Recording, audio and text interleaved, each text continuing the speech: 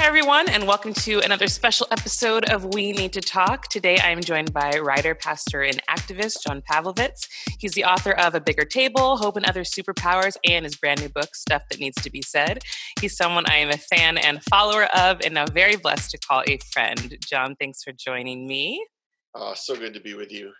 How are you holding up these days? You know, I'm doing what everyone's doing. I'm kind of taking it hour by hour, really, Yes. and trying to, as I tell people, to engage and withdraw, to do both of those things. And the withdraw part, the kind of pulling away, is really hard. And so I'm trying to do as much as I'm able to do, and then know when my body and my mind are not functioning. It's hard to know when you reach that saturation point or when you reach sort of a toxic place. So. Yeah, it's good to know where your limits are.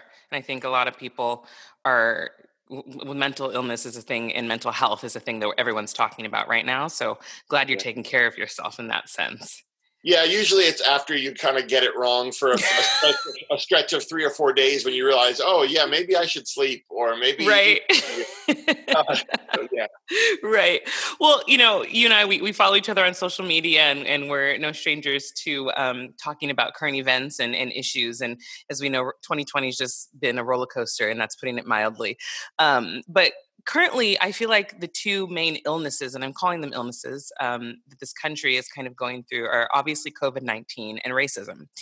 And I know that you and I, we both identify ourselves as Christians and followers of Jesus and his teachings. And I have to say, I've been really, really surprised and disappointed by some people in faith communities and how they've been responding to both of these situations. So just diving into the global pandemic, let's start there. What are some observations that you've seen specifically from self-identified Christians and people in faith communities that has surprised you? Well, when it began, I think the prevailing thought was, okay, there's no way anyone can weaponize this. There's no way we can make this partisan because it's just a tragedy and we're all going to be going through it.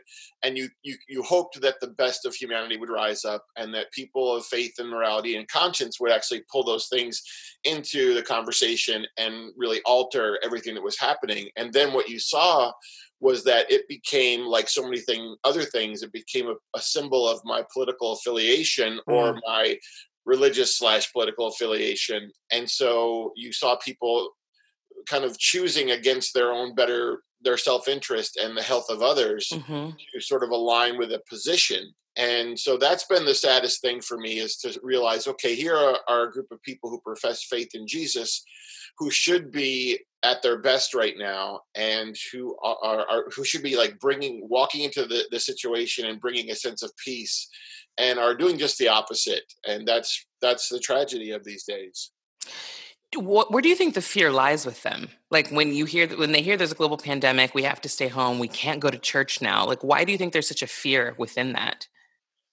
Well, I think we all have our stories that we tell ourselves about what is true. And I think the narrative that many Christians need to be true, part of that narrative is, hey, everything's fine. There is no failure of our leadership. And and so what you begin to do is make little concessions in believability. You say, okay, I'm going to allow this to enter my thought process, this conspiracy theory or this line of thinking, because that's going to support the narrative that I really need. Because if that narrative falls apart, like so many things that we're going to talk about today, if that part of the narrative falls apart, it's a house of cards, and I have to deal with everything. I have to deal with the sort of systemic ills of my theology. And most people don't want to take the time to do that. Right. And I think what I also find the most surprising is that, well, first of all, Christianity is connected for some reason to the Republican Party. And I've always found that to be, it just didn't make sense to me. But Jesus, to me, has always been the number one social justice warrior. He always put people before himself. So when you're asking a group of people to do something as simple as wear a mask, and you see that the majority of people that are against it and resisting it are the people in the faith community, I'm like, wait, hold up. Yeah. Well, that's been the mystery of the past, really 50 or 60 years, that there's a group of people who profess to be pro-life. And yet, if you look at the ethic of their lives, there are so many varieties or manifestations of life that they are not supportive of and even predatory toward. And then so the mask is just the latest. It's the most overt act of defiance of health and well-being. It's the idea of shalom. In the Bible, the idea of shalom wasn't just I want an absence of bad for you, but I want an abundance of good for you. And it's Jesus loving your neighbor. And so you see people who say, I'm not even going to do that. I'm not going to make the smallest act of kindness or compassion for other people. And that's what you can't figure out how they connect those dots to Jesus. Right. What other observations have you seen in regards to going back into churches? Because, we got put in quarantine, Right. houses of worships were shut down. They weren't considered essential, with people were so offended by that it wasn't an essential business, which that's another conversation. Church isn't a business. But, what have you seen in responses to that? Well, I think there's a group of people who've learned the art of language that gets Christians, that leverages the fear that they have or leverages their defensiveness. And so when you have the president say, I'm going to state that faith communities are essential, when he doesn't attend a faith community and has no interest in a faith community. Right. Because if he did, he'd realize that the church is the people of God, and it's not a location, right? We know this, but it's just so elemental Christianity 101 that if you aren't a person of faith, you're going to speak that way. But what's crazy about the whole thing is that you have millions of people who do know this stuff that we're talking about, and yet are able to be swayed by that. There's an emotional reaction to that says, oh, yes, he gets me, or he's defending us, even if his life has no markings of a follower of Christ. Right. Which, speaking on that, I don't understand the draw, to be honest, to Trump. When you look at what Christians are supposed to stand for, what Jesus stood for, if you really dive into that kind of lifestyle, it's hard for me to understand why you would see this man and think that he is the representative for what you believe.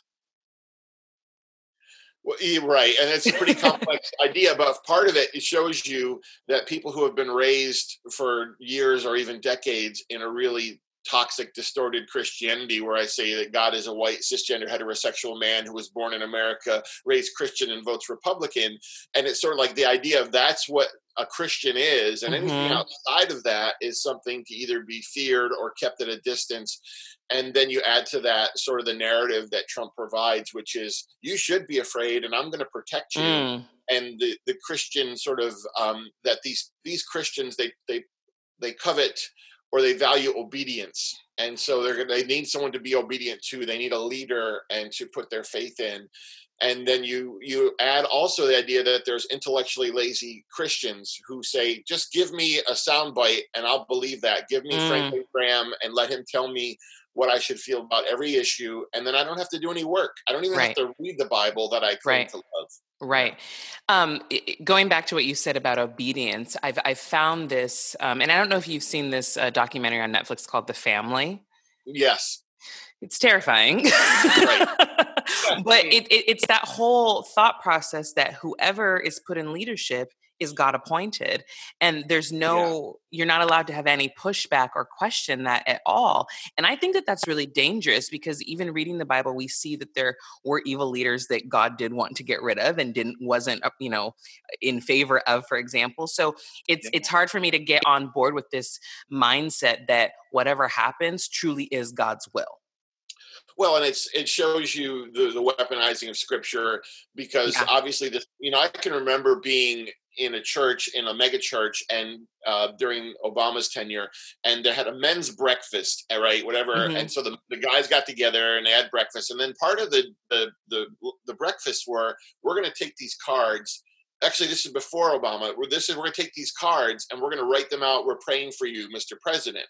And then when Obama became president, that whole thing stopped. So obviously God wasn't appointing people for those 8 years. It's only he was taking a break, and now he's resumed appointing presidents. And so that's what you see. It's there is no the selective use of the Bible is just staggering to me. And the selective use of the Bible, but also God only appoints who I agree with. You Yes, know, correct. so you didn't like Obama. Oh well, he was the Antichrist. God did not Yeah, choose him. You know, yeah. So and right, was God asleep at the yeah, wheel? If you're having a bad 8-year stretch, and so that's and you try. It's ridiculous to us, but then when you try to actually bring these things to people that we're talking about, there's a complete rejection of that. There's a complete hmm knee jerk response. That's how hmm visceral the white supremacy is. That's the response that it carries. hmm and transitioning into white supremacy, because when we talk a little bit about racism and everything that's going on in the country right now, how big of a role do you think white supremacy plays in evangelical churches and in faith communities? I I was, I've been a pastor for 28 years, but a lot hmm of that has been in mega churches, white, predominantly mega churches in the South. And that was not where I was raised. And you began to see the more I walked through it, the subtle supremacy that runs through um, just the prayers that we would pray or the language we would use or the people who were on the platform. And so it's never as overt as it is lately. We look at people like Falwell, or we look at someone like even Trump's circle and Paula White, and it almost seems like they're screaming it out, but it's really just a subtle reinforcing of these are the bad people. These are the dangerous people. hmm So it's never lifting up white supremacy. It's vilifying non-white, and so hmm and that's always the inner city, or and you see it in immigration. You see it over and over again. It's a yes. You should be terrified of everyone who doesn't look like you. That's a very interesting point that you say. It's not necessarily lifting up white supremacy, but it's vilifying everybody that doesn't look like you. I think people need to realize that that's what it is, because so many people will be quick to be like, I'm not racist. I've never said anything racist. I've never said anything about white power, white supremacy, or anything, but they don't know that their actions and them not speaking out against certain things is basically being compliant to that mindset. That's right. And then so when you have a week like the week that we've had, when hmm anything presents itself, they're always going to jump to their initial default response is going to be fear. It's going to be to believe a white person and suspect a person of color without even verbalizing it or intellectualizing it, right? It just Right. happens. And that's what I'm trying to always get to, is to say to other white Christians, hey, let me tell you what I see in you that I didn't see in myself, and I'm learning every day. But here's what I think. Here's some questions you might want to ask. hmm Why do you suppose you're jumping to that place? And again, for me, it was once I started to do that, that really was an existential free fall. I had to pick apart my whole belief system. I tell Right. people, when life begins to argue with your theology, then you either hold on to the theology or you let it kind of fall apart for a bit. And a lot of people just don't want to do that. They don't want to take the time to ask the hard questions, because those Right. answers are going to be bad news for them. Right. And there's, people don't want to have to deal with their own guilt. And it's hard to come to terms with the fact that this country in general, just by its set of beliefs and how it operates, you are conditioned and born with implicit bias. I mean, even as an African American woman, I can sit here and say, I grew up in a predominantly white town. I even would have implicit bias towards my own people because of what I was surrounded by. And it wasn't until I got out of Santa Barbara and went into LA and then went to New York, went to Chicago, and really exposed myself to different types of people. And it sounds bad to say, but different types of Black people and different types of people in the Latino community, to realize, oh, my worldview was even really skewed as a minority. So I can only imagine how white people will think that way, you know? Right. Well, and for me, it was getting to Philadelphia and go. I was raised in sort of suburban upstate New York, and really wasn't around a lot of people who didn't look or talk or think or believe the way that I did. hmm And then I got to Philadelphia, and my head exploded. But during that process, I realized how much bigger the world is, but how much greater expanse there is of really good people. hmm Before it was, oh, there are the good people, and then there are these bad people over here, and the good people were always the ones who had the most in common with me on the surface. And then when that changed, you just saw how much better it is to live expansively. And so what you see in Trump supporters who are Christians and who are white, especially, Mm-hmm. it's just their world is so small and their God is so small. And they really would have complete contempt for the biblical Jesus if he walked into their midst, Right. right? So Right. Right. So, two of the main situations, and I talked about this on an earlier episode of my podcast, that really, to me, were a breaking point for this country. Um, we have the situation with Amy Cooper that was in Central Park, and then we have the murder of George Floyd. So, I don't think people realize how connecting those two situations are, because I think with police brutality and the images that you see and the constant news of police, killing Black men over the last few years, those type of situations perpetuated the reaction that Amy Cooper gave Christian Cooper in Central Park, because she sure. wouldn't have known to say an African American man is attacking me had she not known that the police treat African Americans differently. And I think people need to realize there's a huge connection between those situations. I'm just curious your thoughts on that as well. There's no question. And what you're realizing, if you're paying attention, is both of these are videoed, very well documented, events. And if either of them are not, we have a completely different narrative that we're operating from, and we're not even able to deal with what's in front of us. And that's the mystifying thing, that you have a large swath of our nation who will even look at the evidence and concoct some story in their heads about what might have happened before or after, Yeah. that's going to justify their position. But right, Amy Cooper, she might have, I don't even know her politics. I think she might have even been a liberal, Yeah. progressive. Yeah. And so, but you see that, okay, but I know I filed away that is the way that this country operates. So if I need ammunition in my situation, I'm going to pull to that. And so you could be as woke as you claim you want to be, and yet that's there in the database that you're living from. Yeah, it's interesting because yeah, she was a liberal progressive. She voted for Obama. She campaigned for him, Right. I think, I guess. And when you're talking about that implicit bias, it's like you don't even realize you have that in you until you're in that situation. And to me, that's the scary part, because, like you said, you could be as woke as you want to be, but as soon as you don't get your way, or you're not able to exercise, you are exercising your privilege, you can hurt another human being. You're not even realizing that you're doing it. Which is why, white Trump supporters, the problem is not the things even that they might think they believe. They might say, oh, I love all people, or all lives matter. They might truly think that they believe that. And yet in those moments of urgency, or those moments where they're not really thinking, where they're just reacting, the reactions reveal the bias and the prejudice. Mm-hmm. And that's what we're seeing now. When the Mm-hmm. emotional response is all you have, well, you're going to say, well, why are these people looting? Let's Mm-hmm. crack down on that, rather than Mm-hmm. saying, well, if someone was executed in broad daylight, maybe I should be upset about that. Yeah. What is the best way that you can explain to somebody why all lives matter is not the right response?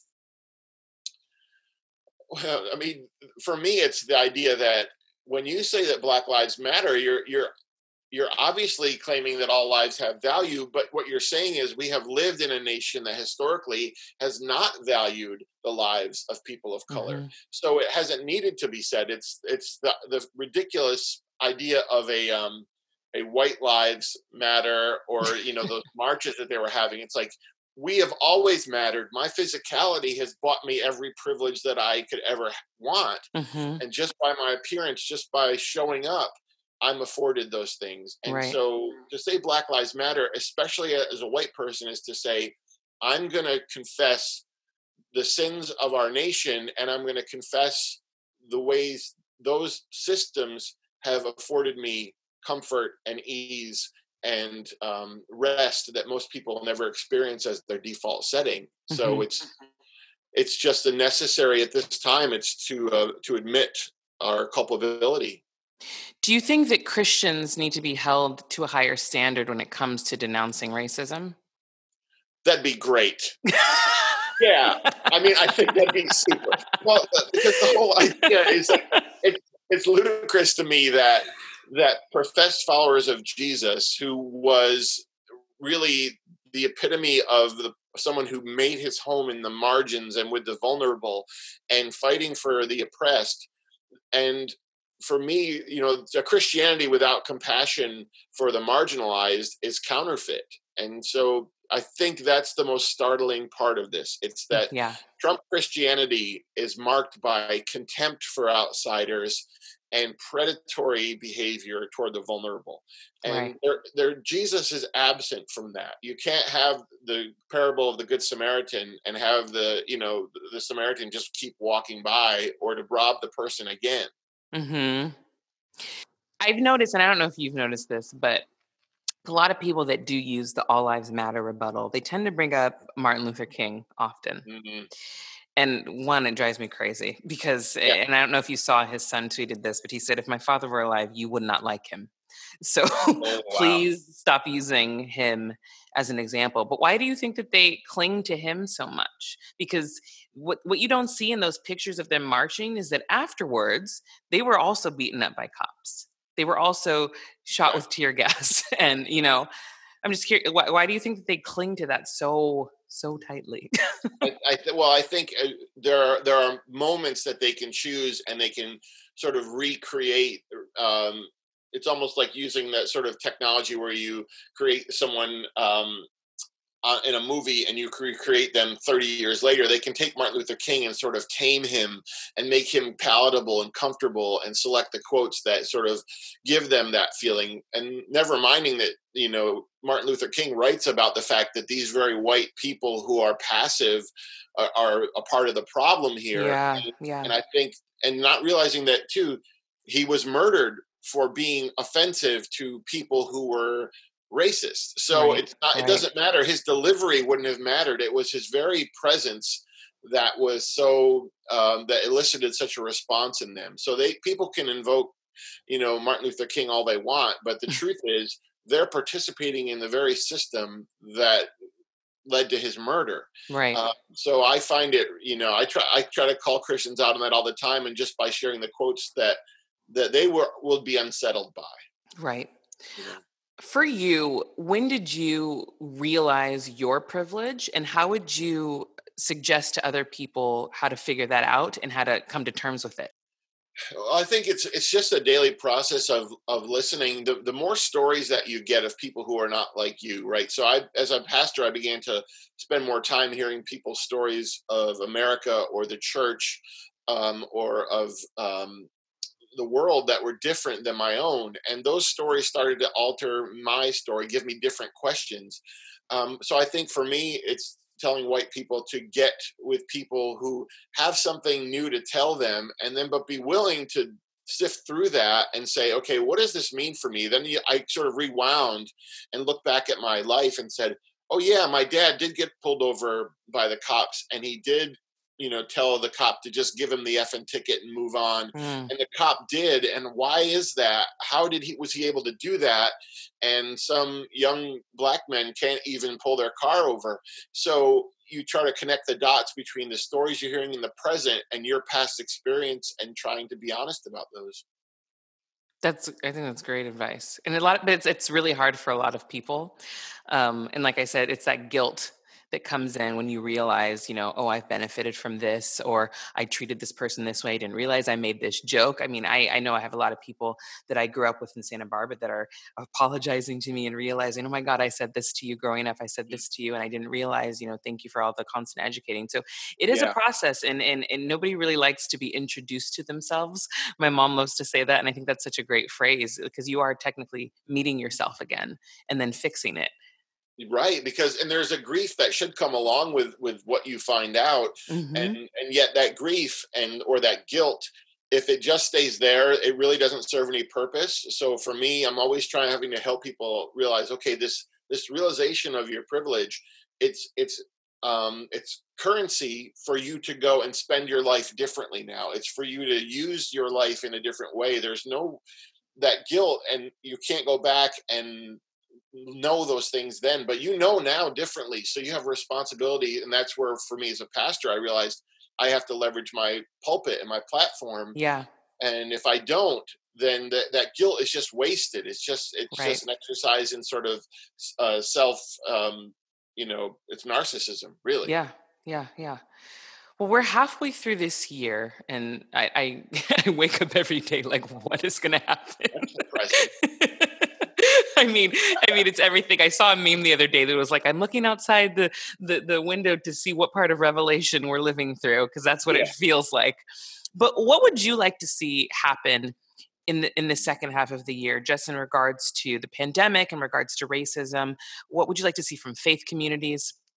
What do you want these last 6 months to look like? I guess I want people to put more into the game here. There are a lot of people who read my writing, for example, and they'll say, "Oh, I love what you write. Thank you for your boldness." I can't go and say that, they'll say. Well, I Mm, want them to actually say it. Whether it's ministers will say, "Oh, thank you for saying this because I'd love to say this on a Sunday morning." And I say, "Well, you could, but you'll just end up out here terminated like I was." Or to people who say, I've got this family and they're horrible, but I can't say anything. Well, you can. You'll just have to deal with the ramifications. right. And I think we're starting to see that this week, that there are people who are saying, a friend of mine in our church, he's a member of the military, but he keeps the things close to the vest, fairly progressive guy, but he tweeted out and put on social media, I will never follow the orders of this president. And when I was serving, I was taught to follow the Constitution, and this president is unconstitutional. And I was just so glad to see that. But I think Yeah. we have to have that over all the spectrum of America. People saying, "I hadn't said this before, but I'm saying it now. I hadn't risked this fracture in my relationship, so I'm going to risk it now." Yeah. That's what I want. I want brave people to show up. It's refreshing to see that. I definitely am seeing that more in my circle as well, because I obviously have had those conversations like, oh, I don't want to offend, my aunt that lives in Texas, Yeah, or my right. friend that I went to high school with or whatever. But it's like, at the end of the day, you have to decide kind of if you want to be on the right side of history. And I hate saying like we're on the right side, but it is the right side because it's the side that cares and loves for everybody. And is, that to me Yeah. is very simple. Yeah, I mean, I tell people all the time, you have to pick your hills worth dying on with relationships too. There are relationships that people have had this tenuous peace for a long time.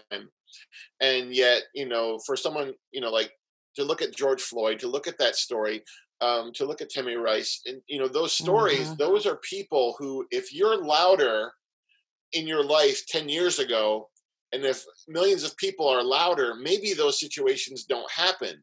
So I want people to be bold now so that in 5 years and 10 years, we have a culture that doesn't allow what happened this week to happen. I agree. Absolutely.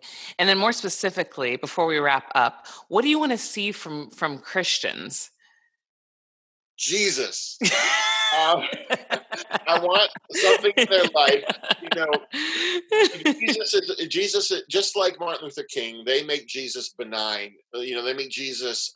Well, Jesus was not offensive, or he was nice, and I think I don't want Christians to be nice. I want them to be Christ-like, and Mm, I want them mm, to walk into a situation where they're going to face confrontation because people are worth it. These are not issues. They are not. Buzzwords. They're human beings that we are trying to make sure more human beings are honored with the dignity that they are image bearers of God. and it's That's what not political. That's the thing. When people no. say, "Oh, I don't want to get into politics," I'm like, humanity isn't politics. Saying that you care for somebody and care for another person's life is not political at all. And if it is, then your religion is broken. Right.